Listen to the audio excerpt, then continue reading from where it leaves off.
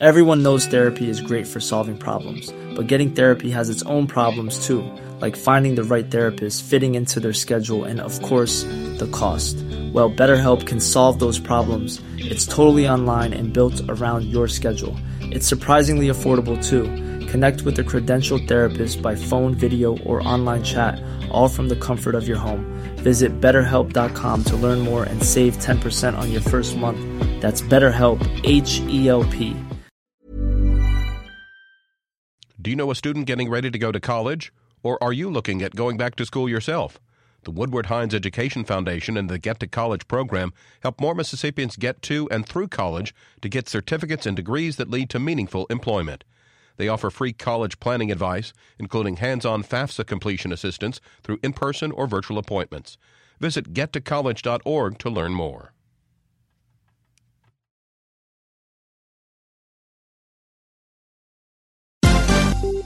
This is MPB News. Hi, this is Karen Brown. Thanks for checking out the Mississippi Edition podcast. If you like what you hear, click subscribe, hit like, or leave us a comment if your app has that feature. Then find other MPB podcasts by searching MPB Think Radio on your favorite podcasting platform. Thanks.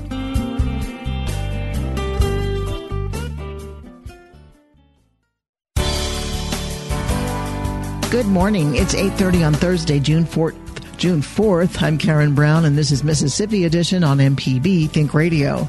On today's show, as protests continue in cities across the nation, we examine the role of Homeland Security in preserving the safety of America's cities and citizens.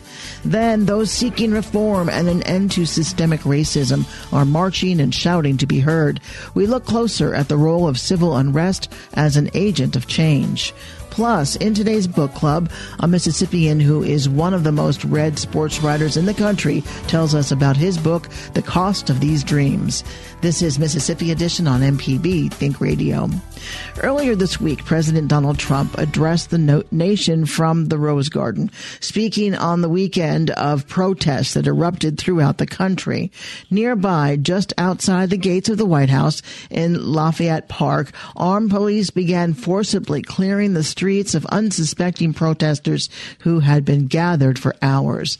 That move, which was ultimately done to clear a way for the president to have a photo op at St. John's Episcopal Church, is now under scrutiny from the House's Committee on Homeland Security. Mississippi Representative Benny Thompson, who chairs the committee, is requesting a briefing from the Secret Service regarding the abrupt decision to clear the park.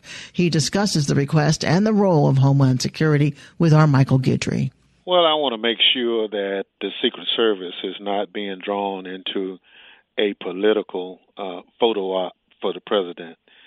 A lot of us saw the president leave the White House. We saw some tear gas, pepper spray being used. We heard rubber bullets going off, and we saw members of the press being mistreated. And all of this, the protesters were peaceful, and I don't want our Secret Service to become pawns of anyone. They are professional law enforcement people. They do a good job. They have a serious mission, and I don't want that mission to be minimized for anyone. In a sort of expose of the events of that day, the New York Times is reporting that ultimately Attorney General Barr gave the instructions to clear the park before the president made way. Does Attorney General Barr have the authority to do that? Well, I think a lot of us think he does not. He is the chief lawyer for the United States. He's not the chief law enforcement security person. He is to provide legal direction for this country.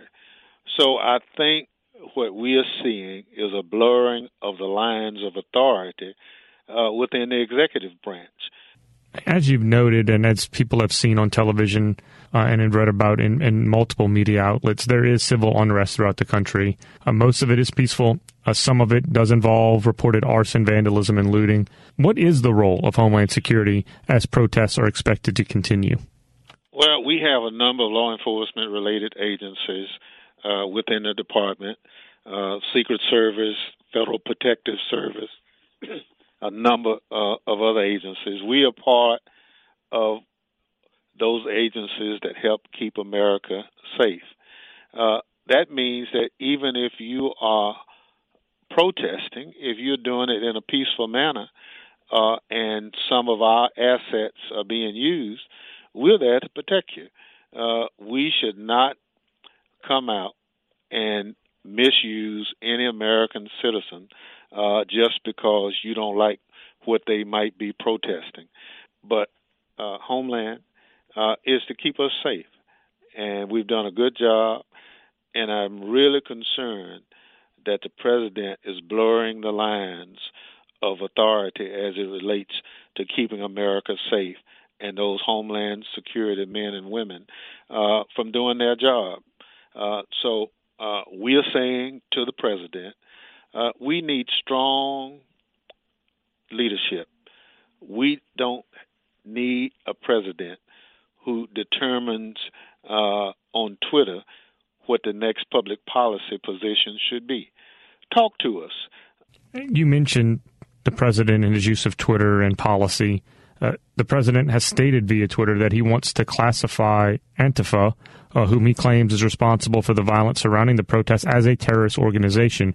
There are certainly statutes and legal precedent that make such a blanket classification problematic. Are the president's demands rooted in Homeland Security policy, or is this simply rhetoric? Well, it's absolutely rhetoric. If you talk to the intelligence agency, his notion that Antifa is somehow behind some of these disturbances, there's no proof whatsoever that they are behind it. Our latest conversation with some of those agencies yesterday said that they cannot find any connection between Antifa and the disturbances going on in the majority of these communities. So again, he's fanning the flames of hysteria when we need somebody who's cool, calm, and collected at the top to give people the confidence that they know what they're doing and that everything will be all right. But for whatever reason, he thrives on chaos and not telling the truth. And that's not real leadership. Shifting to the impetus for what we're seeing nationwide, the president, as well as your congressional colleagues, all of whom are Republicans, have expressed a range of responses to the death of George Floyd and have universally condemned the actions of the white police officer who has since been charged for murder. Many of them have also stated that the violence associated with the protests is unacceptable. What we're not necessarily hearing from them are statements about the systemic problems inherent in policing that protesters largely state are at the heart of their message. Is it practical for policymakers to view the death of George Floyd in a vacuum like this? There's no question. This is an opportunity for us to fix the long-standing systemic problems that exist in this country. Some of them are tied to law enforcement, but the broader issue has to do with our criminal justice system. It has to do with so many people being left out of being able to participate in the American dream. The top people in this country should not be their sole beneficiaries of this greatness of this country. The greatness of this country can only manifest itself when all of us have an opportunity to participate. So what you are seeing manifesting itself now is that festering and dissatisfaction with long-standing public policies that don't allow for everyone in this country to be the best that they can be. And so now is a pivotal moment in this country. I'm convinced that if you really want to fix the problem, let's look at it in its entirety and not just on this particular incident. And so many of us over the next several weeks will be offering a number of legislative fixes that we think that can get us to the next level. Congressman Benny Thompson, the gentleman from Bolton representing Mississippi's 2nd District. As always, thank you so much, sir. All right. Thank you for having me. As protests are expected to continue in the nation's capital this weekend, Governor Tate Reeves says he is cooperating with federal partners by sending members of the Mississippi National Guard to Washington, D.C. At the request of our federal partners, we, along with about 8 or 9 other states, have sent Mississippi National Guardsmen to the District of Columbia, and we have also sent assets to a couple of other states, or maybe one other state, to help ensure that the protesters are, A, protected, those who are protesting peacefully, but then also provide support as needed in any way to make sure that those who are not peacefully protesting, those who are going across that line and rioting are dealt with as well. Coming up, those seeking reform and an end to systemic racism are marching and shouting to be heard.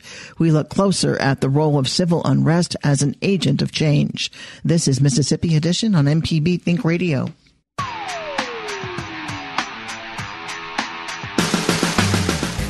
I'm Allison Walker, the Lady Auto Mechanic, host of AutoCorrect. If you're enjoying this podcast, try my podcast, AutoCorrect. We help steer you in the right direction with your car problems. Find me on any podcast platform or at autocorrect.mpbonline.org.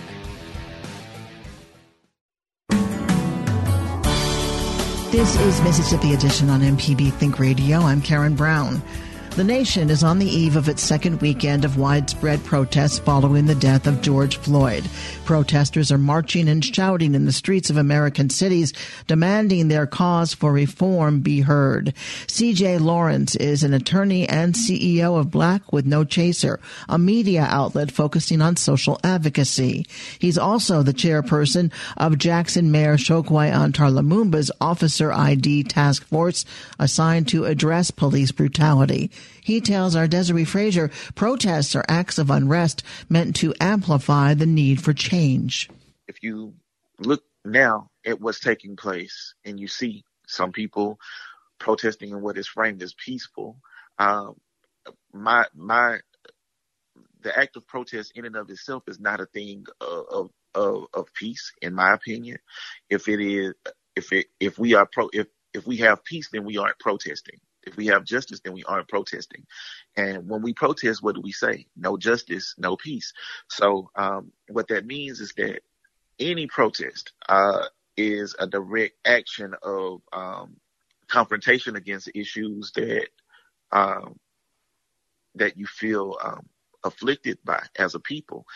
And when you see people responding in ways that they do, we must understand that there are roles that many people play in how a protest and how an uprising should take place. You have policymakers that should be working in conjunction with, your disruptors who are on the ground, in conjunction with your strategists and your thinkers and those who visualize things. But there is no perfect way to fight for your life. And that's what we're doing right now. So you agree with the protests that are taking place? I absolutely do. What I would say is that Dr. King stated that a riot is the language of the unheard, and I would agree that in many ways what is taking place right now is one form of that outcry. There are many things that have to happen in order to get people to respond. It would not be untrue to state that Derek Chauvin was not arrested. And that's the officer who had his knee on George Floyd's neck. Yes. Derek Chauvin, the officer who had his knee on George Floyd's neck, was not arrested until Precinct 3 burnt to the ground. He was not brought into police custody until Precinct 3 burnt to the ground. Now, again, that's not to say that that's the only form of protest that's taking place, because people are descending upon there. You had Jay-Z reach out to the governor to use his platform.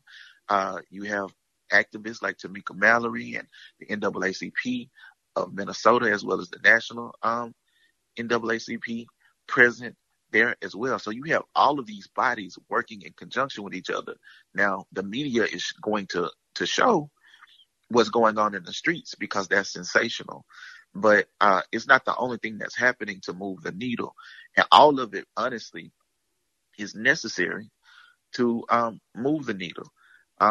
We are in a country where we have been bullied for years. Black people have been in an abusive relationship with America since we landed on its soil. And so I think it would be a fallacy to think that it's incorrect to literally fight fire with fire. Your thought on seeing mixed race folks rallying together, and officers taking a knee and also marching? I think it's powerful. I'm of the mindset that none of us are free until all of us are free.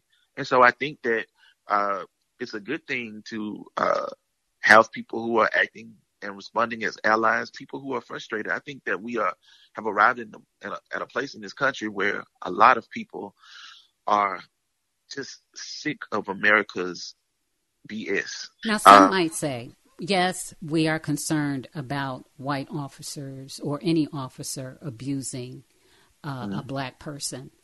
We've got black on black crime in the streets every day, and we don't see this kind of response to it. What would I say to that? Mm-hmm. I would say that black on black crime is not a thing, that it's a social construct, and it's a social construct that is as similar as white on white crime is. But white on white crime is not a thing that is referred to or referenced. And that if we want to see white on white crime, they got a whole channel dedicated to it, and it's called Investigation Discovery. You can watch white on white crime every single day for 24 hours a day if you truly want to. But that's not something that is referred to. And so what I would say is that the responses that you see with black people in America as it relates to extrajudicial killings of black people, brown people, and really all people, because we get upset when it happens to white people too. But the response that you see to that is directly related to both the assassination of the body of human beings, the subsequent assassination of the character of human beings, and the subsequent justification of those assassinations. C.J. Lawrence is an attorney and the CEO of Black with No Chaser. The large protests expected this weekend come as the state continues its efforts to combat transmission of the coronavirus. Officials have urged that those participating do so safely by wearing masks and gloves or avoiding large crowds if they are exhibiting symptoms. Mississippi has over 16,000 confirmed cases of COVID-19.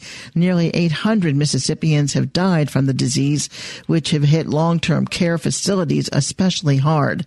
This week, a judge ordered the Department of Health to release the names of nursing homes with suspected outbreaks of coronavirus.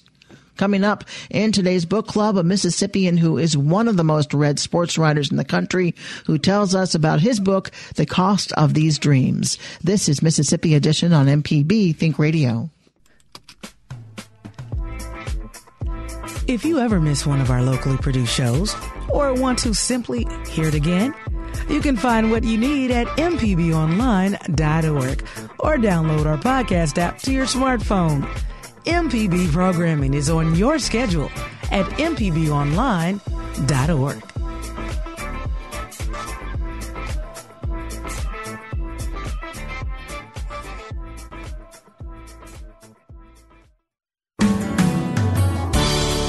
This is Mississippi Edition. I'm Karen Brown. This week's book club author is one of the most successful sports writers in the country. As a senior writer for ESPN, Wright Thompson has the distinction of having his articles read by more people in the history of ESPN magazine. Born and raised in the Mississippi Delta, Thompson lives in Oxford now. We revisit a conversation from last spring upon the release of his book, The Cost of These Dreams, Sports Stories and Other Serious Business. Wright tells us about narrowing down thousands of sports profiles to the final 14 in the book. I picked 30 and turned it over to Scott Moyers, the editor at Penguin Random House, and said, please help me.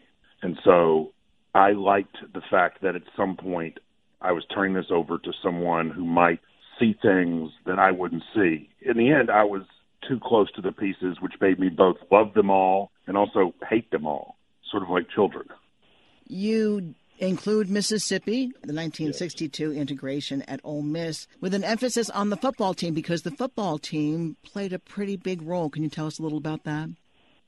And that was the only year Ole Miss had ever been undefeated. Ole Miss had really great football teams before and some good ones after, but that was the year they were undefeated. It's interesting to me growing up, I always thought that Archie Manning and those Ole Miss teams were the height of Ole Miss football. But really, even in 1967, 68, 69, 70, those successful Ole Miss teams were already colored by nostalgia because they were this last gasp and this muted second attempt for an already faded glory. I found that the success of the football team and the de-evolution of the campus at the same time, it was the fault line between two eras, between two cultures. You had one civilization at apogee and another one just beginning. And I found that really, really interesting. And old Mississippi was dying and a new Mississippi was being born, and these things were happening side by side on a daily basis, sometimes at the very same moments, and sometimes so wound together as to be the same thing. What's your favorite sport? College football, probably. Is that your favorite sport to write about?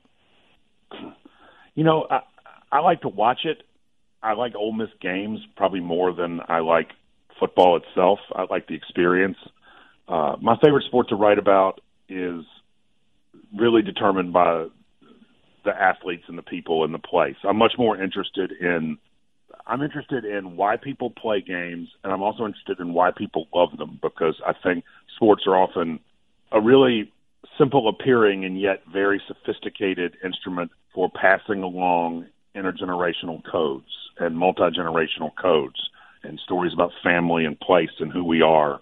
I like to know why people cheer at these games. That's very interesting to me. What player have you written about the most? It's odd because I usually write about somebody once and then move on. I feel like I go so deep into people's lives, there's an unspoken promise that I'm only going to do this to you once. You know, I mean, it's like, you know, I try not to, I don't want to be buddies with people after, and I don't go back to the well. And I only really keep in touch with one person I've ever written about because we just got to be really close, and that's Pat Riley, and that story is in this book. But most of the time I feel like implicit in the promise of them letting me into their lives to such a degree is that when our time here is done, I leave their lives. Do those people that you write about, do many of them contact you afterwards to say thanks, or you got it totally wrong, or why didn't you include this? Why did you include this? I usually hear from other people who talk to them, and usually they are shocked at how intimate it was. I mean, Michael Jordan asked his people, how did he find all this stuff out? And they were like, Michael, you told him. I mean, Urban Meyer found his portrayal dead accurate and very uncomfortable. I mean, I think a lot of people really want to be seen, but don't always understand what that looks like. I've never had one of these people, you know, I've never gotten sued or had people go on the offensive saying this isn't true, which feels good. You saved a very personal chapter for the last chapter, Holy Ground. That's about your dad? Yes, ma'am.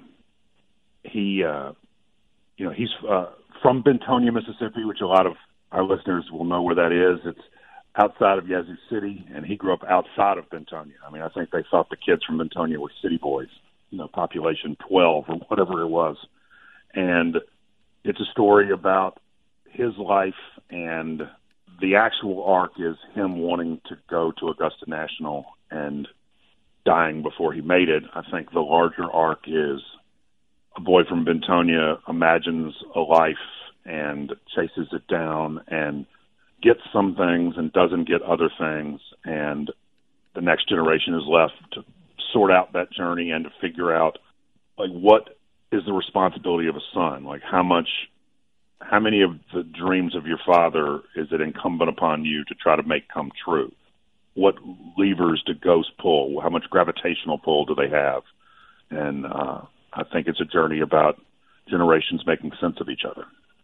Wright Thompson is the most read writer in the history of ESPN and the author of The Cost of These Dream Sports Stories and Other Serious Business. Wright, thanks so much for being with us. My pleasure. Thank you so much.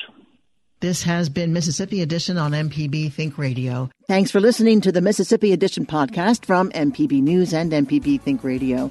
Don't forget to subscribe if you haven't already, and if your app lets you, leave a comment or review. We really do appreciate it. Remember, you can always get in touch with MPB News on Facebook and Twitter, and fresh episodes of the podcast are posted every weekday morning. I'm Karen Brown. Thanks for listening. This is Mississippi Edition from MPB Think Radio.